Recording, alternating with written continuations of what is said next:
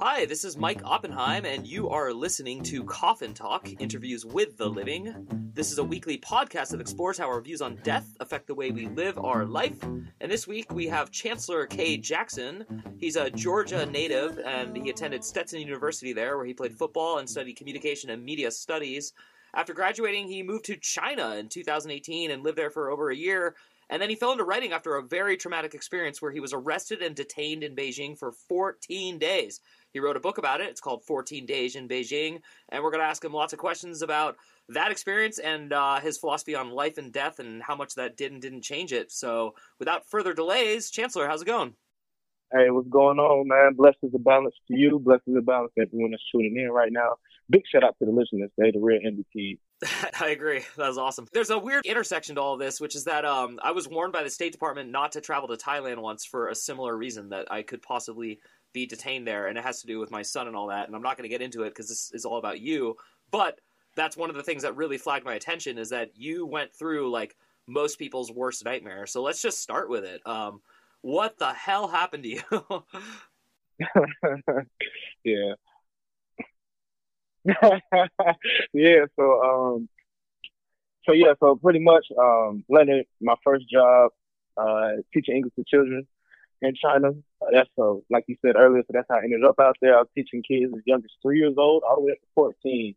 I entered China on October 10th, 2018, and was out there for 6 months, actually. I was supposed to do a year, but only made it halfway through before, things hit the fan. But prior to those 14 days, China was absolutely amazing. I definitely wanted to just touch base on that. And, it wasn't, the whole experience wasn't just, terrible. All in all, that the good outweighs that little bit of bad. So, it was a great experience overall. I encourage everybody to travel abroad, of course. But if you can live abroad someplace else, I highly recommend it. It ain't got to be long. I only lived in China for 6 months, and I got a full experience of it. You know what I'm saying? So, y'all can get out there, man. See the world and see how much you learn about yourself, and most importantly, life in general. But so it's April 4th, 2019. It's the day off for me. I'm going to get ready to go to an event to meet some colleagues and friends, and we're just going to be like painting, customizing our own Chinese things. And before I got ready to go, I was like, hey, I'm a pregame. So I'm in the apartment by myself, drinking some Chinese wine coolers, smoking some cannabis at my little pipe. And I get done, get dressed, try to make sure I got everything before I walk out the door. And I hear a knock. Curious to see who it is, because guests aren't unfamiliar. So I look through the people, and there's still 3 officers from the Beijing police. Of course, initially I'm sick to my stomach, spooked, like, oh, what they doing here? So I scramble, put everything up, go open the door, and they enter. And the officer up front is questioning me about drugs. And he said, I'm from Atlanta. So Atlanta's the city of finesse. You live by the finesse, you die by finesse. So he asked me about drugs. I act like I don't know what he's talking about. Just playing the fool. So I try to finesse the situation a little bit more, trying to see if he wants my passport, just to check, check my documentation and prove I am who I say I am, and I ain't know nothing crazy. So I go fetch all my documentation and bring it back to him to look over. The other 2 officers were just, scoping the apartment out. Nothing too crazy. Time passes. Another officer enters the apartment, and he has something in his hand. So he hands the item to the officer that I was originally speaking to, and then that officer communicates to me that I need to pee into this cup. So it was a drug test right there on the spot. I was like, oh yeah, it's over with. I knew it was over with right then and there. So do the drug test, fail the drug test, of course. And now it's about 8 officers in the apartment. They ransacking the place. And one officer in particular speaks English fluently, and he's questioning me about failing the drug test, want to know if I had any more, where I get it from, when's the last time I smoked, blah, blah, blah, blah, blah. Like I said earlier, I'm from Atlanta, city of finesse. You live by the finesse, you die by the finesse. So me and this officer, we going back and forth. Mind you, I'm still high as a riot. The moment is big, I'm pissing down my leg. But yet, still trying to keep my composure. So every question this officer posed to me, the first thing that comes to my mind, I ain't think about it, I'm just blurting out answers. And it got to the point within the interrogation while I was catching myself in my own lie. So I knew for a fact he was more than likely catching me in the lie. But you live by the finesse, you die by the finesse. So me and him just steady going back and forth. And once he realized that I wasn't going to give him anything that he could work with, he just made it clear that, you know what I'm saying, the straight was up. I'm caught red-handed. They know I had more whoop. I'm all right there. I died by the finesse this time. You know what I'm saying? It's all good. I'll live to finesse another day. Now I got to hold myself accountable. So, fessed up to it. They want me to show my stash. I get up to do that. And once I get to where my stash was, lo and behold, it's already been discovered and it's on display. So I guess they was just messing with me, trying to see whatever information I would just be willing to give up. But they confiscate everything and throw the cuffs on me, escort me out the building, sit me down in the police van. And now I'm just reflecting, really just in disbelief that what transpired just transpired, and curious to, you know what I'm saying, as to what's going to take place next.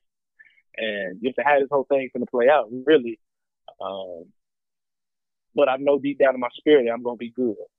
When it's all said and done, I don't know what I'm going to have to go through, you know what I'm saying, but I know it won't be nothing I can't handle. So, you know what I'm saying, mentally I'm prepared for the worst. And I told myself to take note of every minor detail because it's going to be a great story to tell once you're out of this predicament. And most importantly, man, enjoy this high one last time because we don't know what the hell's going to happen to us. So we get to one precinct there briefly, and then we get back in the van, arrive at another precinct. This one's a little bigger, has holding cells, and they changed my clothes into some little gray sweatsuit, and then throw me in one of the holding cells with about 8 other Chinese men.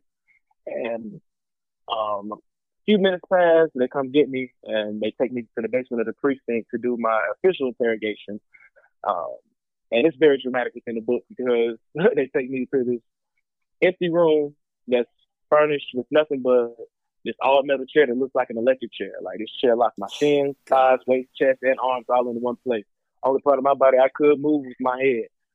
So that's how I did my whole interrogation. But up until, you know what I'm saying, all the way up until this point of the story, they was plenty of time to come up with a good story to finesse their ass with. So I gave them my fabricated story.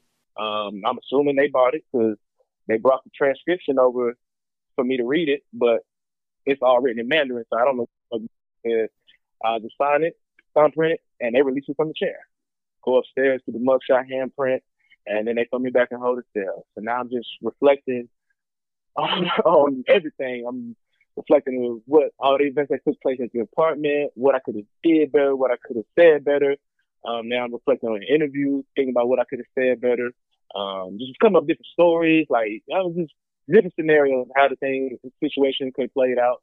But all in all, regardless, with me failing the drug test, I was going to end up in the same predicament. So I was damned if I did or damned if I didn't. So just, you know, just reflecting and replaying everything. And now my high is finally coming down. So, you know what I'm saying, I'm fading in and out of consciousness now from the cannabis, and hours pass, and they come get me from the cell, and they walk me to the lobby, bring my best clothes, and me get dressed. I'm like, oh, okay, yeah, bet. You know what I'm saying? So look, this will happen when you work with these people. Your energy is good. You're compliant. You know what I'm saying? Everything works out in your favor. So I'm waiting for the next set of orders. They have me following through a door that's behind the front desk. And as I enter through this door, we in a hallway. At the end of the hallway is a small room crowded with officers. So I'm following the officer into this room. And as I enter, I can only guess that this is some form of evidence room just because I see evidence bags everywhere. No sense of structure or organization whatsoever. It's just ordered. But in the center of the room was a table, and in the middle of the table was everything that was confiscated from my apartment. So they weighed the candidates up right there in front of me. Now, this is an interesting phase within the book because, one, as a reader, you're curious to know how much does he actually have on him. Two, when have you ever heard or saw law enforcement weigh whatever they just confiscated from you right up in front of you? I thought that was just the weirdest thing ever. So that was just interesting. And then three, I don't receive any information whatsoever throughout this entire ordeal. As you read the book, that's the vibes you get. You don't know what's going on. and you just going with the flow, and you just learning as you go. So with that being said, I'm here to tell y'all I did 14 days, and you'll get that as you read it. But I received signs and messages from my ancestors and my higher powers, my guardian angels, whatever you want to refer to them as. I received multiple signs from them letting me know how long I would be in this predicament and then how my release would be. And this is the very first sign I received and the only live and action sign I received. The other signs occurred in my dreams. But he waved the cannabis up there right in front of me and he told us that would be 1.4 grams. Now, for those that partake in cannabis, you know 1.4 grams isn't a lot. Even if you don't partake in cannabis, we're talking units of measurement. 1.4 grams of anything isn't a lot. So I ain't had much on me. But you look at that number 1.4. It's a decimal. If you simply just remove that decimal, what number do you get? 14.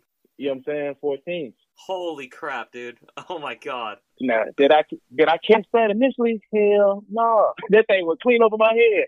But you know what I'm saying? That was the very first sign I received. So they put everything on paper, had me read it like I can read it. I just signed it, thumbprint it, and now we get back in the van. I'm like, all right. I'm looking at the clock on the radio. It's like 1 o'clock in the morning. I'm like, these folks arrested me at like 11 a.m. So I'd have been in custody all day. I ain't ate nothing, ain't drunk nothing. I really ain't even hungry. I'm just, oh, they finna let me go. That's like, bro, I've been with y'all all day. You know what I'm saying? I've been working with y'all. There's no way they're not taking me home. So we riding. And we arrive at a facility detailed with tall walls and barbed wire. And I just dropped my head. Started shaking. I was like, man, we just getting started. So we enter the facility, go to the nurse's office, do a quick physical. And then they take me to a room to give me my official uniform to put on. They gave me a plastic bowl, a plastic spoon, and then we went upstairs to the second floor to cell 209, and CO opens the door. Now, mind you, it's like 4 o'clock in the morning at this point, so folks are asleep. CO opens the door. Instantly, my psyche is thrown by how the cell is set up. Instantly, what I see is a huddle of bodies sleeping. In the book, I describe it as a slumber party. It looks like a slumber party. Across from the slumber party are 2 Chinese inmates standing against the wall, watching them sleep. Now, with these 2 individuals being awake, you know what I'm saying, we make eye contact. The last thing they expected to see come walking through this door was a brother with locks. So we just got this awkward moment of just eye contact, trying to feel each other out, trying to make sense of what's going on. So I take a step into the cell. I do a head count. 1, 2, 3, 4, 5. All right, including me, it's 15 of us in the cell. I count the beds, which ain't number of wooden bunks. 1, 2, 3. All right, it's 9 beds. Well, that makes sense why it looks like a slumber party then. To the left is the bathroom. It's its own separate room, and all the walls are made of glass. Regular sink. The toilet ain't nothing but a squat toilet. So pretty much a hole in the ground you got to squat over. And the shower ain't nothing but a water hose with a shower head duct taped to it. You got black mold coating the walls, gnats and stuff flying around. It's not the most sanitary place to say the least. So look for I approached the slumber party trying to find a spot to lie down. And one of the inmates I was taking watch wakes 2 people up to make room for me, and they do. And I set my bowl and my spoon in the cubbies up underneath the bunks, and I lay down between these 2 Chinese dudes, placed my hands to my chest, and I just stared at the bright light on the ceiling. And that's when reality fully kicked in. And when it fully kicked in, like, hey, boy, you in here. You don't know how long you're going to be in here. Nothing has been explained to you as far as, you know, what's your ill-specific charges. You ain't really got to speak to no representatives. Nobody knows you're in here. It's not looking too good. You know what I'm saying? To say the least, it's not looking too good. Yeah, I mean, you must have been like, I don't even understand how you would be even able to like be thinking at this point. And furthermore, when you talked about like your spiritual philosophy and like you felt okay, are you still feeling that? Are you still feeling like the signs from the higher powers and stuff? Oh no, like it's weighing heavy now. Like I was high earlier, so before it's just like, oh wow, this is crazy. Oh, okay, I get it. Yeah, I was high earlier, so it was like, okay, this is crazy. Now the high completely worn off. It's like, oh damn, no, this is for real. Like, okay, I'm really in here, but at the same time, I can't get mad or point the finger at nobody for me being in here but me. I made a choice, and I knew the repercussions from that choice. So now the fact that the shit done hit the fan, hey man, it is what it is. I got to take this to the chin. You know what I'm saying? Now moving forward, what needs to take place to speed up this process so I can get on up out of here. Well, Chance, you got to realize you're in here. Well, okay, what needs to take place in order for that? You're supposed to be friends and colleagues at that event today, and you didn't show up. I'm sure they called you and you didn't answer. Is that really a red flag? Not really, but it's weird. Now, when you don't show up for your classes Saturday and Sunday, all hell is breaking loose because now they got to find somebody to cover all your classes Yeah. last minute. And our weekends are the busiest days of the week. So it's like, if it, but that's one day you can't miss. So, you know what I'm saying? When I don't show up for those classes, oh yeah, all hell is breaking loose. Because most importantly, one of those colleagues that I was going to meet at that event, me and her work at the same exact school. So I didn't show up to that event. They called me. I ain't answered. Now I ain't showing up for work. And they calling me and I still ain't answering. Red flag. Something's wrong. You know what I'm saying? Mm-hmm. And she, me and her was good friends. I'm like, she gonna know what's up. All right, boom, that's one factor. All right, what's another? Well, at that time, I had a girlfriend of 2 years, and we talk regularly, but she still lives in America. But I was like, shit, when I don't respond to her messages, all hell is breaking loose. So I'm like, I know for a fact I'm gonna have to at least sit through this weekend before I become missing on before I come missing on people's radar. So, you know what I'm saying? Just take these next couple of days to the chin, you know what I'm saying, step by step, and come Monday, hopefully, the search for me will begin. So yeah, that's just my mindset. How it was. I did a little prayer to the ancestors. Yeah, try to get and just went to sleep for the little bit of time I could. So let's like pause on that real quick because this is like a somewhat, spiritual metaphysical podcast. When you're saying like praying to the ancestors, and you've mentioned this stuff a lot of times, and we like that kind of thinking and to pick the brain of it. But can you be a little more specific in regards to like, do you believe that you're a person praying to like a higher entity, or do you believe you're a part of that higher entity? Like how would you explain your relationship to the thing you're talking about and to? Yeah. And so for most of those, I break it down like this. In most religions, most people pray to a prophet. Mm-hmm. Why don't you pay homage to your ancestors the same way you praise these prophets that you don't even know? Versus the people that came before you, laid down the foundation for you to be where you are right now and know you the best. You know what I'm saying? And gonna have your best interest. Yeah. I'm also Native American, but we very spiritual. We always pay homage to, you know what I'm saying, the ones that came before us. So every Thursday, I cook. I got an altar set up with, you know what I'm saying, my past relatives. You know what I'm saying, pictures set up on it, you know what I'm saying, water, plants, candles, the whole nine. And every Thursday I prepare meals and I lay it out onto the altar and I pray for them to pay homage. And I did that early that Thursday morning before I got arrested. Oh, that's so cool, dude. I'm like, oh yeah, I'm good. I know for a fact I'm good. I love it. I know I'm good. I just prayed to the ancestors. I just prayed to them. They got me. Now I don't know how this thing can play out. And I also know I'm in a communist country, so everything can go. Yeah. So, you know what I'm saying? I'm just making sure these Muslims prepare for everything now. You know what I'm saying? Yeah. But, just praying to them, you know what I'm saying? Constantly, I pray to them almost every day. You know what I'm saying? As you read the book, and as we stay praying to the ancestors, always. Just keeping our, you know what I'm saying, our spirits high and, you know what I'm saying, keeping us positive and giving us strength. Yeah, I loved your answer. The golden question we always ask people, what do you actually think is going to happen to you when you die? And specifically with you, can you tie it into the ancestors and all that? Like, what happens? Do you become an ancestor? Can you explain your philosophy about that? Hey everybody, I just want to thank you so much for listening to the show. Our numbers keep growing and we have a premium package, and it would really help us out if some of you loyal fans would head over there and sign up. You get bonus monthly podcasts, you get a book I wrote, and you also get extra essays and other content. So please head over to mikeyop.com, that's MIKEYOPP.com, and sign up today. Yeah, you become an ancestor. You enter the spiritual realm with them. So I guess heaven, you know what I'm saying? We go back to heaven. Yeah. And you can't be real. It really depends on if you fulfill your purpose or not. That's what I feel. If you fulfill your purpose, then you truly ascend. Okay. If you don't fulfill your purpose, then you got to try this again until you figure it out. Yeah. So that's where that reincarnation will come into play. Yeah. That's how I feel it plays out. You know what I'm saying? You fulfill your purpose, you ascend on to the next realm or to the next, you know what I'm saying, phase, next journey, whatever that may be, because you did what you set out to do on Earth.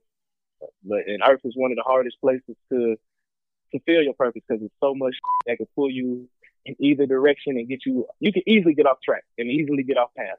like that. You know what I'm saying? Just because there's so much going on the planet Earth. You know what I'm saying? That's a great answer. Yeah. So with regards to that, like, okay, first of all, full disclosure, I also smoke marijuana, cannabis, whatever people call it, and have most of my life. I'm 40. I come from California, you know. So with that said, were I in a foreign country smoking an illegal drug like pot, I would know the risk I'm taking just like you did, and I would know the second the cops showed up just like you did, like, oh man, I'm effed. So I get all that, but I am actually curious, do you think morally it was okay with the gods you believe in and the universal system we're talking about? Do you think it's okay to be doing that there, or do you think you actually did something quote unquote wrong, and so this experience did have to happen? I did. I went against my word. Uh-huh. So before, like, once I got hired to go to China, you know what I'm saying, I've been accepted the job. I'm telling everybody I'm going to embark on this journey. And of course, people's like, you know, they scared, like, you know, it's a communist country. You can't do this, can't do that. I'm like, for sure. I'm not worried about none of that. To be honest, I know this is going to be a great stepping stone for me to figure out what's going to be the next phase in life for me. Prior to this, bro, I played football vast majority of my life. Embodied a football player, embodied a student athlete, identified as one. And once my college career came to it, like the last game of my career, I was at a crossroad, like, damn, bro, Chancellor Smith, bro, who are you? What we finna do? Who do you want to be? What you aspire to be? What do you want out of life, bro? What are you good at? What's your purpose? You know what I'm saying? What are you truly on this earth for? I couldn't answer none of that. Wow. And I'm like, got to start somewhere. With that being said, and I just started applying for jobs. I ain't had no experience whatsoever, bro. I'm a college football player. You show me the ropes, bro, I'll take it and run with it. I got a lot of great skill sets. That's all I need. Somebody that's willing to bank on me. And you know what I'm saying? I'm gonna do what I do. But and I was mainly applying for a corporate position, sales, marketing management, the whole nine. I'm talking about landing interviews, getting flown out, put it in hotels, the whole nine, bro. Mm-hmm. And could not land a position. Yeah. They kept hitting me with the same BS excuse. Oh, man, you lack the experience. We're going to go with somebody with a little bit more experience. Like, but y'all knew that when I submitted the resume. The resume say that. Clear as day, ain't no experience whatsoever. Y'all see it, brought me in here. Now y'all trying to say, oh, it's the experience? Man, come on, man. But I knew, you know what I'm saying, I've been through this phase, just put myself out there trying to find something and being denied. I've been through this plenty of times. So it really wasn't nothing new to me. I just knew that I needed to keep going, keep putting myself out there, because I'm going to find something. Everything that had told me no, it wasn't for me. And it's something better out there in store. Forgive me if you did mention this, because it was a little unclear to me. And again, I'm asking as a fellow smoker, how on earth were you getting cannabis in China? That's my first question. Who was tipping you off, or who tipped them off? Like, do you have a theory on that? World. So, I get asked the first question a lot. Yeah. Bro, I'm telling you, like, when I was telling people I'm going to China, like, they like, hey, you know, you can't smoke weed illegal over there. I'm like, bro, I wasn't even thinking about that. That's the last thing on my mind. I'm going to move to a whole different country. You think I'm worried about some weed? I'm not worried about that. So I went out there with the intentions, I won't even be able to find it. It's China. They strict. You're not even going to be able to find it. Boy, was I wrong. Boy, was I wrong. Like, it wasn't even like I was looking for it, bro. I'm talking about, I was high within my first 5 days of being in China, bro. It was crazy, bro. I was in disbelief the whole time. I'm like, bro, I can't believe I'm getting high in China. This is crazy. Talk about an adventure. Was it like normal quality, like the stuff you get here and in Britain and stuff, or? So like I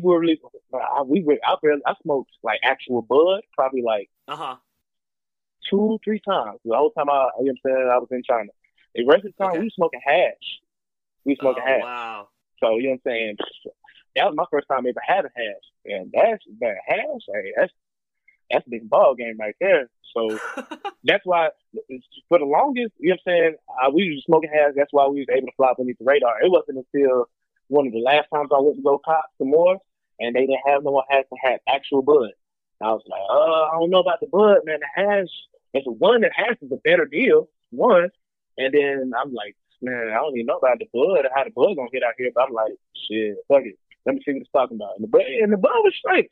You know what I'm saying? I ain't smoking no actual bud in a good little minute. So I was high out of my mind. I was high throughout the 12, the police being there, the interrogations, the whole, that lets you know it was pretty straight. You know what I'm saying? I was high throughout all of that. But yeah, it wasn't even that hard to find. I had 2 different plugs, one from Africa and the other one from El Salvador. And as far as who tipped me off, man, I don't. I get asked that question a lot too. Yeah. I don't know what possessed some folks to come to the apartment, man, because this wasn't their first time pulling up to the apartment randomly. They pop up on foreigners randomly all the time. You know what I'm saying?